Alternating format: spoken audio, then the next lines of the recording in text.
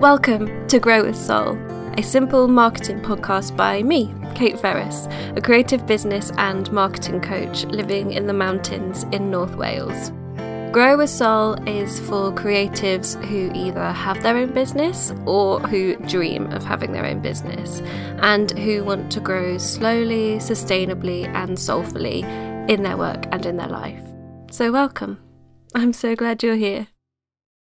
Hello and welcome to episode 39 of Grow with Soul. Today is a coaching episode with Ellen Lööf, a writer and blogger who supports creatives going through the process of turning an idea into reality. Ellen is right at the start of figuring out what her services and offerings or digital products might look like. So today we're talking business models. That's one-to-one versus one-to-many, how to choose the right business model both for you and for your customer, all the expectations, and also getting away from the rules, in inverted commas, to create the best product that you can. We had some aha moments in here, so let's dig in. Hi, Ellen. Hello. Did you see me practicing your name there? Yay. Good job. I'm just going to go with it. I'm just going to try and say it in a Swedish way.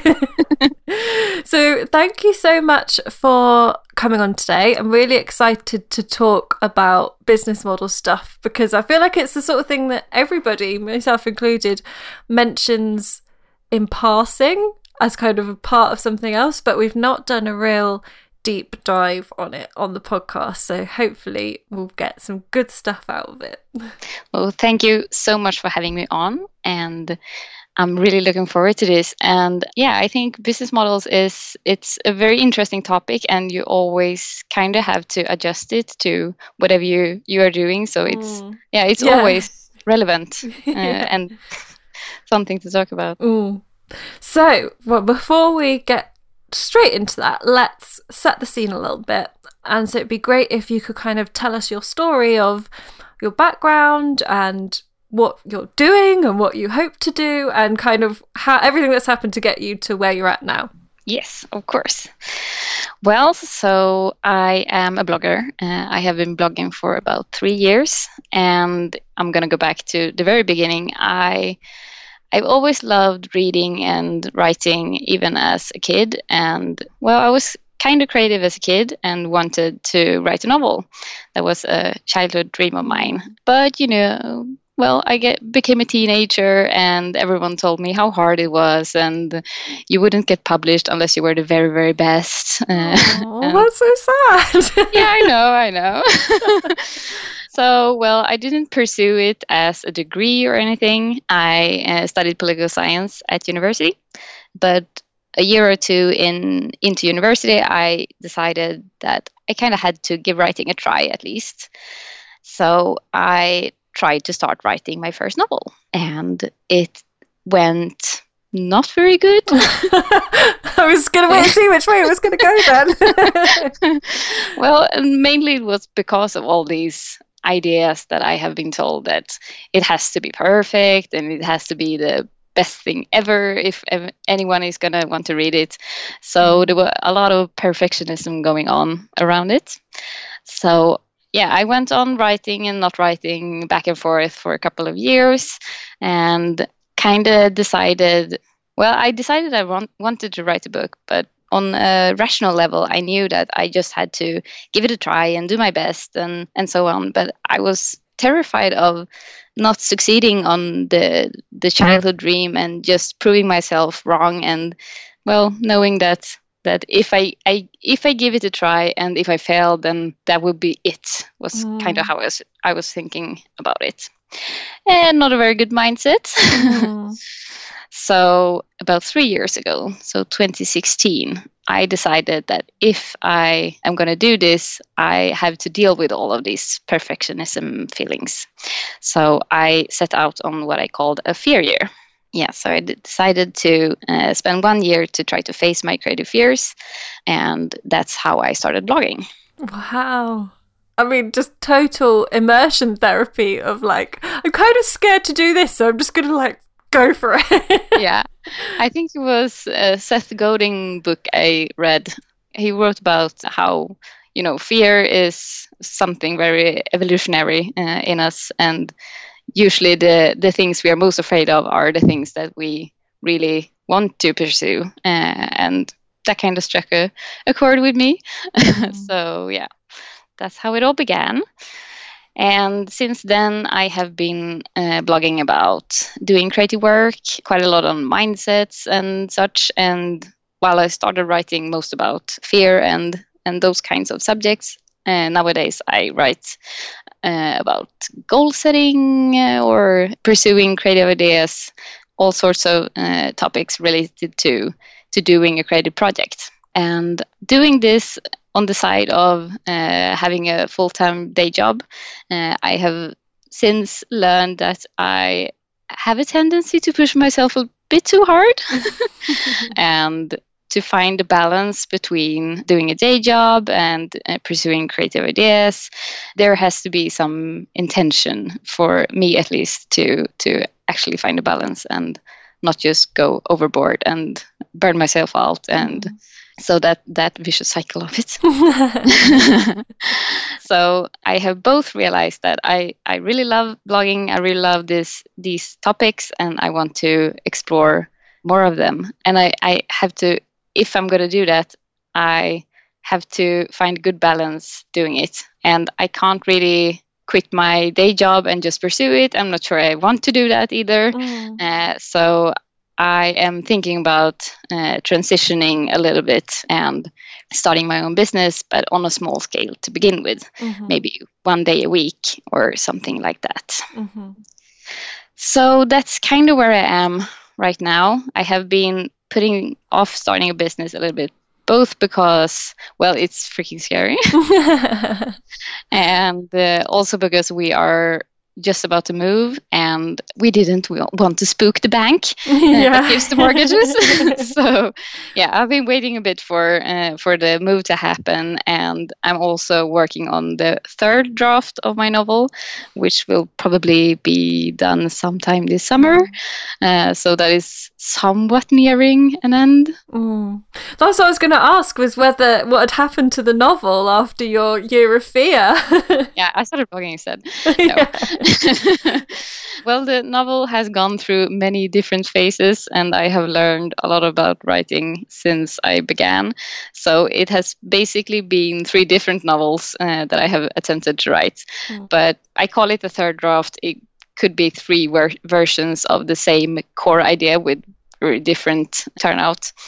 But yeah, I am nearing the end of the third draft that I think is more structured the way a novel is supposed to be structured, for it to actually be a novel and not just words. Lots of words on lots of pages. Yes. So yeah, I hope that it's a project that is somewhat coming to a conclusion. The idea is I will finish this draft, and then I will let it rest for a couple of weeks, go through it and see if I have to make any major changes. And if not, it will go to test readers and then fixes, and then to publishers, hopefully. Yeah, and then the real work begins. Yeah. Obviously, the work doesn't end. So, in terms of then thinking about a business that's going to come out of all of this, so what are you thinking of doing? And also, why are you thinking of doing? Because you talked about how you don't think you want to leave your day job, and you also want to avoid burnout. And the blog was already getting you to that point. So why do you want to have this thing on the side as well? Yeah, that's a good question. Well, the thing is, while I like my day job, it might not be my life's purpose. When I began blogging, I was kind of entry-level administrator job. And now I have a job that is more fulfilling than it was back then. So my initial idea might have been that I wanted to just pursue the creative business full time. Now I'm not entirely sure what I want to do. I am interested in communications in general. So one idea has been to try to do some something half time in a more traditional setting and do business half time, my own business half time, or just do my business and see if I can collaborate with other businesses or small businesses. And it feels like at this point, it's not super important for me to decide which way I want to go. I'm totally fine with just exploring if I can go down to working 4 days a week and pursue this 1 day a week and see how much I like it. If I love it and want to do it full time, great. And if I feel like it's a good hobby or part-time work thing, yeah, we'll see. Yeah, I think that's absolutely, you're in a really great position. You've kind of got the best of both worlds where you're not like, I hate my job, I have to leave immediately. And also you've got a buffer there where you don't have to expect too much from the business too quickly. You can allow it to grow quite organically and retain a lot of the joy that's in there for longer. So I think it's absolutely, you're in a really great position with that. And yeah, I think a lot of people online feel bad for not wanting to leave their day job, but it does make things easier. Yeah. Of course. Yeah, and if you have a job that can be somewhat flexible and allow you to work 4 days a week or something, then that could be an excellent way to try to transition a little bit and try it out. So what are you thinking of doing? well, that's the question, isn't it?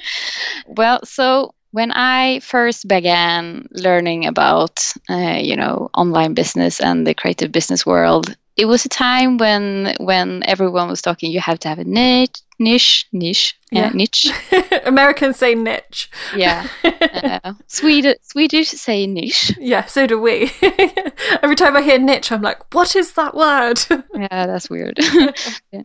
So I kind of got into my mind that for you to have the digital products, you kind of have to have a more how-to styled business. And if you're going to do more mindset things, then you go the coaching route. So I'm not sure that's true, but that's kind of what I've gotten into my head. And I don't know if coaching is something I want to do or if I'd be good at it. I don't think I would want to do it 100% full time. Like that's the only thing I do, coaching. Because I really like the process of taking an idea and exploring it and fleshing it out and thinking about how people would come into it and learn, and that kind of building a product workflow. I think I would like that. I really like building a website and those kinds of things. So I'm kind of in between. Do I want to try out coaching or mentoring or whatever, that kind of one-on-one work, or do I want to pursue making digital products, courses, workshops, maybe? Yeah, and so I think that the thing with one-to-one versus one-to-many versus any kind of business model variation is there's a couple of things to take into account. One is like, what's the work that is going to make you feel good and make you look forward to getting up or spending your 1 day a week doing this, or what is going to make you dread it. But also to kind of take a step back and thinking about your why and the impact you want to have and all that kind of thing, and B, your audience, and so who you want to be helping, and therefore how they are going to be best helped generally. So I know have you done a little bit of work on that kind of thing? Yeah, I have. The kind of core of what I want my work to be is that there are a lot of resources that goes into how to do something, like how to write a novel. You start with an idea, and like more concrete, here's how you do photography. And those resources are great, but I'm interested in not just doing the work, so the work is good, but doing the work the ways that fulfill you and the way that is right for you. So when I think about my own perspective, it has kind of 3 parts. So there's a slow living aspect to it. There is aspect of doing things the brave way, doing things in spite of if you're afraid of it, and doing things in your own way. So that's kind of my perspective on making creative ideas happen. And so that's what you want to help people with, is get them to a point where... Not just make their ideas happen so the idea is good, but make the idea happens in a way that feels good to them. Yeah, so it's kind of process stuff as well, and mindset and all of that good stuff. So the person that you want to help, are they kind of right at the beginning of a creative journey, or are they a few years in and they've maybe got in a rut that they need helping out of? Well, my initial response would be they're in the beginning, because I'm not an expert and I can't tell the people who have been in it a couple of years what they should do. But yeah, that's the gut response. I'm not sure if that's the right response, or if that's the imposter syndrome response. Well, yeah, that's interesting that you say I'm not an expert. Yeah. Like, what do you consider to be expert? What boxes do you have to tick before you can call yourself that? I would probably need a degree or have done something for 10 years. And if I would look to someone else as an expert, I wouldn't put them to the same demands as I do myself. But I think that's also some kind of trying to hide from other people's judgment. And so do you... I mean, this is a difficult question, but do you believe in the value that you can give people? Oh, that's a good question. Probably yes and no. Mm-hmm. I have always had this urge that I want to have like a whole theory or method, and like I want my work to be like I have this full-fledged method of how to make creative ideas happen. And I have also realized that okay, I might have that at some point, but it's kind of hard to have a full method. But that's kind of the urge that I want to reach, because I think I don't trust that I have the whole view and know like enough about all the different moving parts. If I dive into subject, then I can trust my own knowledge and value in a subject. But I'm not sure I trust it on the big scale, so to speak. Yeah, I get what you mean, and it's very like, I'm not the best that I possibly can be. I'm not the most valuable I'm ever going to be, but I also could help someone right now, which is actually pretty healthy. It's that kind of expert thing. It always kind of rings an alarm bell for me, because I think that in some places expertise is overrated. I mean, obviously not, you know, if you're going in for an operation, you want that surgeon to be an expert. But it's more, especially in work like you and I do, it's much more about the way that you see the world and the way that you can kind of fix problems. It's more about your mind and the way your mind works than all the knowledge that you've ever accumulated. That's a very good point. And you know, this is the interesting about your brain and psyche, that I can totally see that in other people, but I struggle to see it in my own work. Because when it's your own work, it comes pretty easily, and we always devalue the stuff that we're good at because it comes easily to us, and we think, oh, everyone can do this because I can. But actually, no, that's not the truth. So we're always going to be harder on each other, and it's on ourselves, sorry. And yeah, it's kind of making sure there's a little bit of realism in there, and kind of catching yourself and testing whether you saying, oh, I'm not expert enough, is that actually the truth, or is it something I'm telling myself to hold myself back?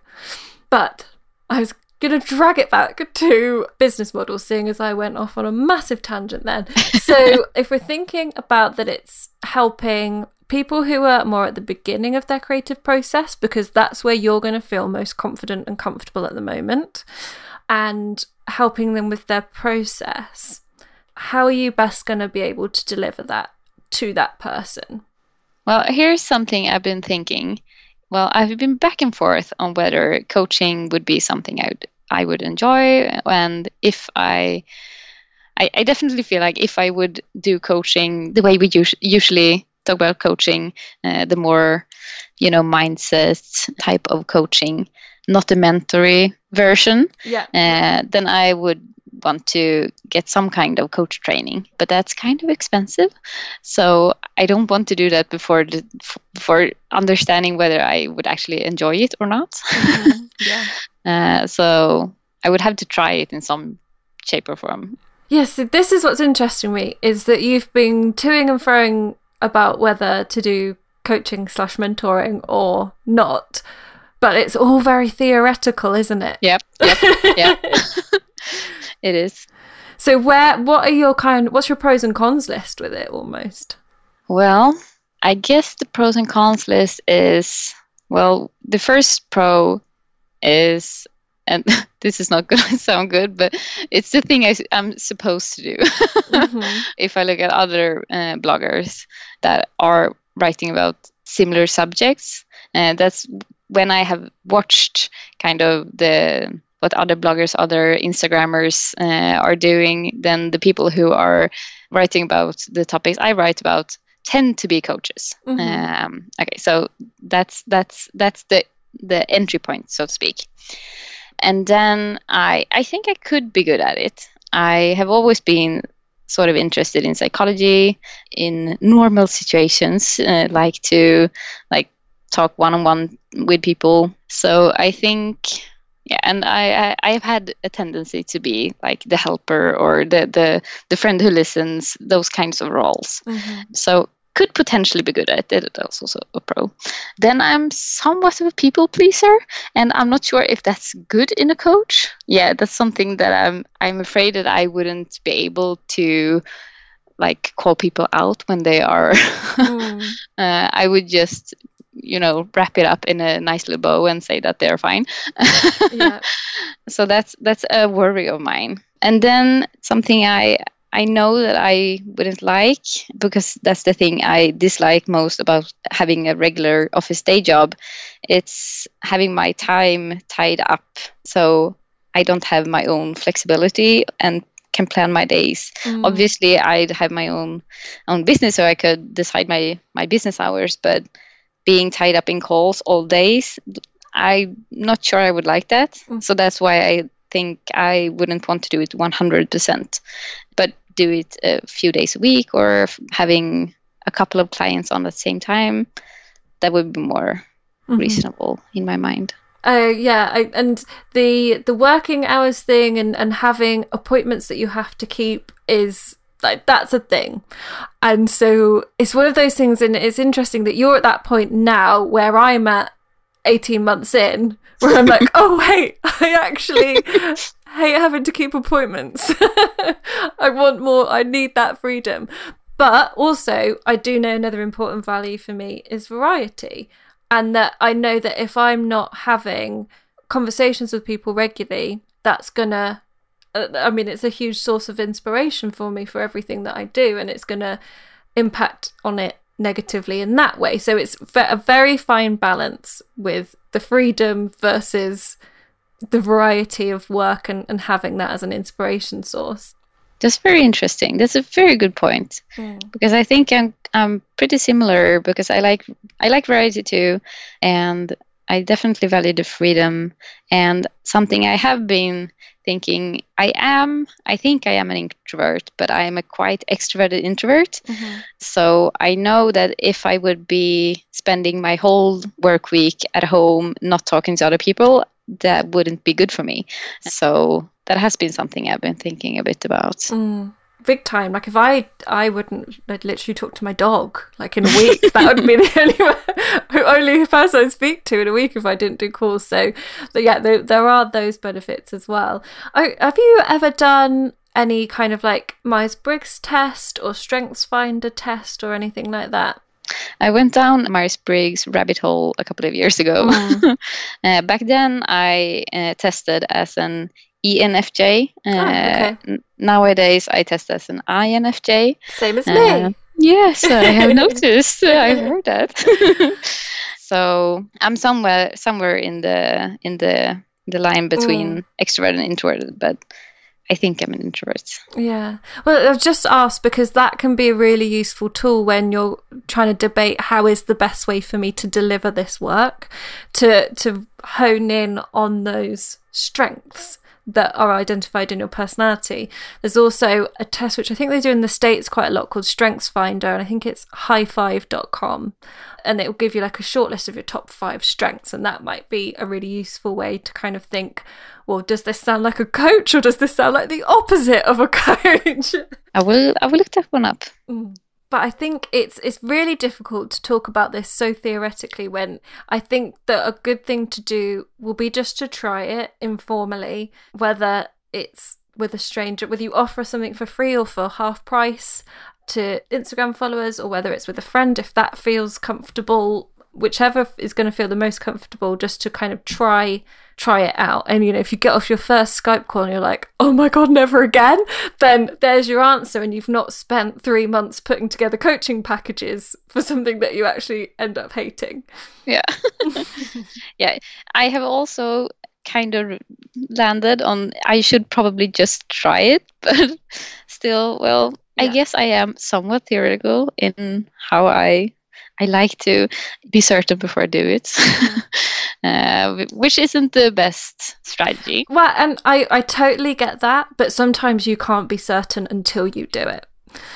And it's getting to a point where you can feel as certain as you possibly can. So rather than just being like, oh, hey, let's just have a coaching session, to think about what you want to be offering and think about a structure and a bit of a process. So that's what I did. I'd kind of come up with a couple of packages ideas before I tested them, because I wanted to make sure I was going to go into that call with a sort of framework that I knew this is the person's problem, this is where I want them to be at the end, what's the bit in the middle, how am I going to do that?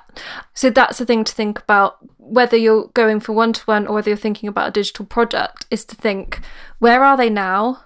Where do I want them to be at the end of this process, whether that process is an hour or 6 months, and how do I build the steps in between? And so if you're going to do some test calls, that can be really useful as something to help you feel more confident. But also you might do that process and be like, this has to be one-to-one, or this has to be a course. Actually, it needs much more introspection than coaching can give, for example. So that's my advice. Yeah, that's good advice. And I think part of it is also that I feel really scared of the coaching process, because there's so much pressure on the delivering right in that moment, and you can't like a day after realize, oh damn, I should have given her that advice. Yeah, it's really defining who you are in that relationship. And so for me that shifted quite a lot, because when I started out, I felt very similar to you, which was like, I have to have all the answers and I have to be able to tell people this, and this. But if we're talking more classically about coaching, that's not the role. And I always find it useful to refer to sports coaching, because I think when we're business coaches, we feel almost like we need to do it for people. But a sports coach isn't going out there and playing the game for them. They're giving them the tools to do it for themselves and to improve their own performance. So to really define for yourself who you are in that relationship and how you are going to help people. So for me now, it's much more about helping people to see what's already inside them. And yes, I'm not going to make them sit there for an hour trying to work out how to do something when I can literally just say, do this. Or I can kind of posit an idea, but it's much more about helping people to help themselves and up their performance in a way that feels good for them and that comes out of them. And that's also a better way for people to learn. You learn so much better when you work things out for yourself. So that's how I define my role now, is about giving people the tools to go off and do it by themselves. And so, yeah, that's something for you to think about, as well as really defining who that is. Because yes, if you think you've got to go onto a call and have all the answers, well, that's never going to happen. No. And that's okay. You're not there to have all the answers. You're there to have all the questions, really. And a lot of coaches would say you're there to ask the better questions. Yeah, I know, you're right. What about the coach-mentor spectrum that I know you have talked about before? I'm thinking, because it's traditional classic coaching, more along the lines of helping people see what's already in them and those kinds of things. And mentor is more focused on like experience. How would you kind of define the difference between those? I mean, this is going to be my definition, so somebody may well write in with a different one. But it's kind of how you've defined it. Really is about mentoring being very proactive and here's a whole load of stuff to do, go off and do it, and kind of listening to some problems. Whereas coaching is a lot closer almost to therapy, and a lot of coaches, for want of a better term, will never tell you what to do. They'll never do that. They'll ask the questions and let you figure it out for yourself, which I think actually works better for less practical topics. Because yes, in terms of like marketing and stuff, like that's going to get real old when people are like, I literally just don't know how to set up an email list. That doesn't really help. But I think you can kind of ebb and flow through the spectrum a little bit as well. So with certain clients or even with certain calls, sometimes you'll need to be more mentor, sometimes you'll need to be more coach. And it's only practice that gets you in to knowing who you need to be when, and when you need to ask a question, when you need to actually just say this is how you do it. I felt a lot more comfortable starting out being in the mentor role because I hadn't developed that muscle of asking the questions. But over time, it just starts to come out as you become more in tune with listening to non-verbal cues and verbal cues of how people are feeling about something and knowing when a question needs to come in. Yeah, and instinctively the mentor role feels more safe to me too, because, well, I haven't had any coach training. Yeah. So then there's the aspect that I have gotten into my mind that since I am talking less about like the craft of writing or the craft of photography or whatever, and more about the process, that puts me more in the position of coach. But then again, maybe that's something for me to define. I think it is. It's what you decide, how you decide to frame it, and like what is process, you know? Like that can be at one end of the spectrum or it can be at another. I think with you it's putting less labels on it, and it's taking away spectrums, taking away sitting in the coach box or the mentor box, and actually, how am I, with the skill set I've got right now and the experience I've got right now, going to help this person I want to help? And then what's created out of that is your process, your own unique process. And then you can kind of retrofit it. But it's likely that the place that what you're at now with your skill set and your experience, what you're going to come out with is something which is more mentory than coachy, because that's naturally what you're going to produce. And I think if you're too busy thinking about, have I gone too coachy with this, it's gonna skew the product, and you've got to make the product, whether that is a coaching package or a digital product, that you've got to make that what it needs to be before labeling it. Yeah, that's so true. That's probably the much better way of going about it, instead of going back and forth. Am I coach or mentor? Am I coach or mentor? Well, and I think it goes back to what you said about how, and it was the first thing you said about how coaching is the thing you're supposed to do, because that's what everybody does. So by going in with, I'm going to make the very best solution to get somebody the very best result, that again takes out that supposed, because it might be that the very best solution is actually a hybrid of a course and coaching, and maybe it's a course and then they have a call with you, or you know, whatever it is. But if you're trying too much to be like, I have to fit this box, like this is what I'm supposed to do, I have to be a coach now, it can drain away your difference and your uniqueness, because you're trying to fit that box rather than trying to do the thing that's different and that's going to make you stand out. Yeah. Thank you for that. That was. Yeah. I'm gonna chew on this. That was a very good perspective on it that I haven't found myself. But yeah, there's so many. There are pros and cons to both, which is why both exist. And it is a funny balance between doing what's best for you and doing what's best for the person you want to help. And I think particularly, you don't have to have all the answers right here at the beginning. You can start with one, see how it is, and if it doesn't work, you can stop doing it. And it doesn't matter too much, because you don't have 100 million Instagram followers there waiting to book your coaching packages. You can kind of very quietly transition them or whatever it is. And it's something that can build. This isn't one-to-one or one-to-many isn't the decision for the rest of your life. Yeah, I know. Yeah.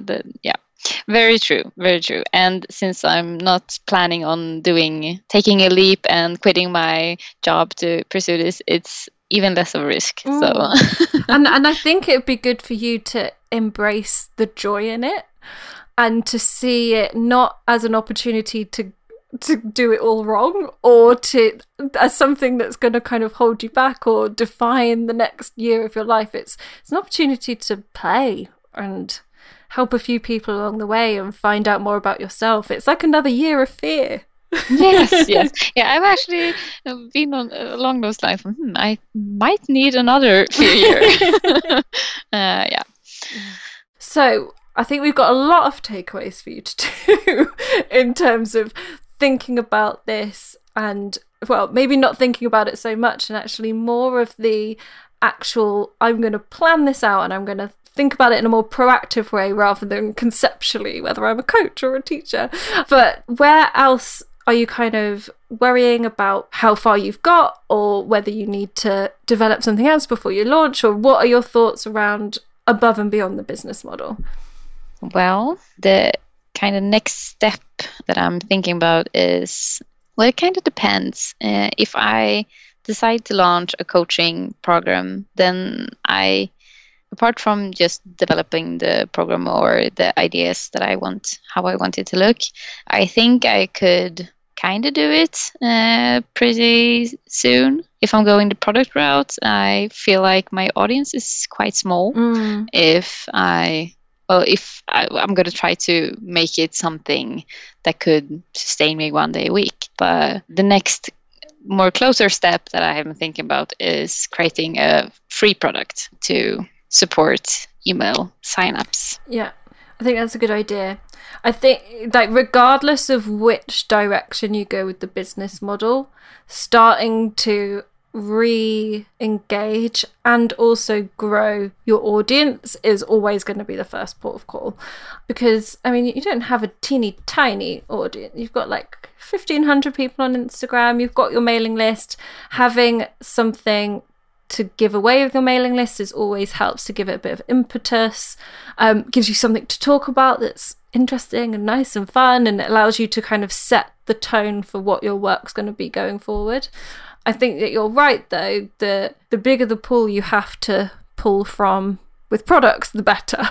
But either way, going in and kind of prioritizing time to re-engage the people who are already there and find new people is going to be the best use of your time, like much better than thinking about what the coaching package is going to be, or am I a coach or whatever. Like, just actually, if you've got an hour to worry about something, just go and do some Instagram commenting or something, just to kind of boost that up so that people feel ready to receive something when it's there. Yeah, I am somewhat better at thinking than doing. I am too, which is why getting a kind of routine with the doing stuff I find really useful. So whether it's, having a bath on a Wednesday evening where you go through and catch up with all your comments, or putting time in your planner or your diary where you do emails or you do this or that or whatever, that's what I do to kind of stop just planning indefinitely. Yes. And here's where the aspect of day job and time comes in. Because here here's where I feel like, well, I have to plan.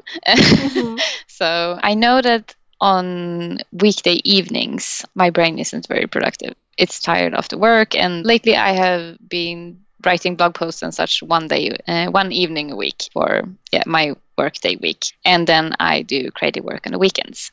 And since I have been working on a novel, that has been taking up quite a lot of the weekend time. So as I'm hopefully doing a little bit less of novel writing come summer, I hope that I can do more on the business side of things. But let's say I would try to go down to working 4 days a week at my day job. Then the question comes in, how do I spend that time best and most strategic? So if I decide to try out coaching, if I fill that whole day with coaching, then I won't have much time left for creating products or mailing lists or anything. So that kind of balance is something I am thinking about how to handle. Yeah, and it's very tricky. What the best use of that time will be will change depending on the needs of your business. And Jen Carrington is somebody who talks about having seasons in your business a lot, and that will happen. You'll go through periods of time where you need to be developing. So you're doing your free product, you're pushing the mailing list, you're going on podcast interviews, you're doing all that stuff. And then there'll be periods of time where actually you need to sit back and just reconnect with the people who are already there, like maybe shift your blog content slightly if you've had a shift in your work. And there'll also be periods of time where you need to be working with people because they're asking for it and you need to get the money in. So allow for there to be flex with that time and for the business to take what it needs, but also be conscious of not letting other people's needs rule the business. So it's something that I think is a useful question to ask is, what can I do that will move the business forward this week? Because that's a interesting question, because it's not like, what do I need to do? Because what you need to do is often like client work or things like that which feel like a need. But what's going to move the business forwards, that's quite often, it might be actually the best thing that's going to move me forward this week is to launch my new free product to my mailing list, or what's going to move it forward is to just catch up with all my comments because I feel really out of control with it. And if I feel more in control, then I'm going to be better on form. So that's something to do when you're planning that time. Something I've spoken about before actually is if you can have 3 things that you're going to do that week that will move your business forward, that can be really helpful, because it might be something that you can do on a weekday evening and, tick, it's done, like everything else is fine. But also to just kind of keep that question in mind so that you're not getting too bogged down in the day-to-day, the firefighting and the needs of others. Yeah, that's very true. And that's such a good exercise, the three things a week. And it makes it at a level that you are more likely to be able to handle. Yeah, it makes it very realistic, gives you a lot of perspective, and really helps you to train your priorities. Because when you're like, okay, I've got what are the 3 key things that I have to do to make this week a success, or the 3 things that I can do to move my business forward, you soon work out what isn't really that important. Yes. So I think we could talk about this for quite a long time, but I will have to let you go at some point. So before we kind of wrap up, I have to ask you the grow with soul question, which is, how do you grow with soul in your work and life? Well, I try to do things at my own pace and in my own way. And obviously I'm going to try to do it also in the coach mentor spectrum. But to me, to grow with soul in my work and life, I have to not just do the work, but do the work in a way that is good for me. And for me, that means cutting myself some slack, but also pushing myself to do things that I find scary, and to check in with myself along the way to make sure I keep going in the direction that I'm excited about and that is fulfilling to me. So where can people find you online, connect with you, chat to you, read your blog, find out when these services and or products go on sale? Well, my website, and I'm trying to learn people to spell what my name is, since it's a weird Swedish name. So my website is elinloow.com. So that's ELINLOOW.com. And my Instagram is almost the same. It's elin.loow. So ELIN.LOOW. Perfect. Thank you so much, Jelin. Thank you. It's been an awesome conversation, in my opinion. All the links we mentioned will be on my website at simpleandseason.com/podcast, and you can find me and Jelin on Instagram. I'm at simpleandseason and she's at ELIN.LOOW. As always, if you think you have a friend who would really benefit from listening to this conversation, please do send them the link to the episode and share where you're listening and tag me as well, because I love to see you. And until next time, I hope you grow with soul.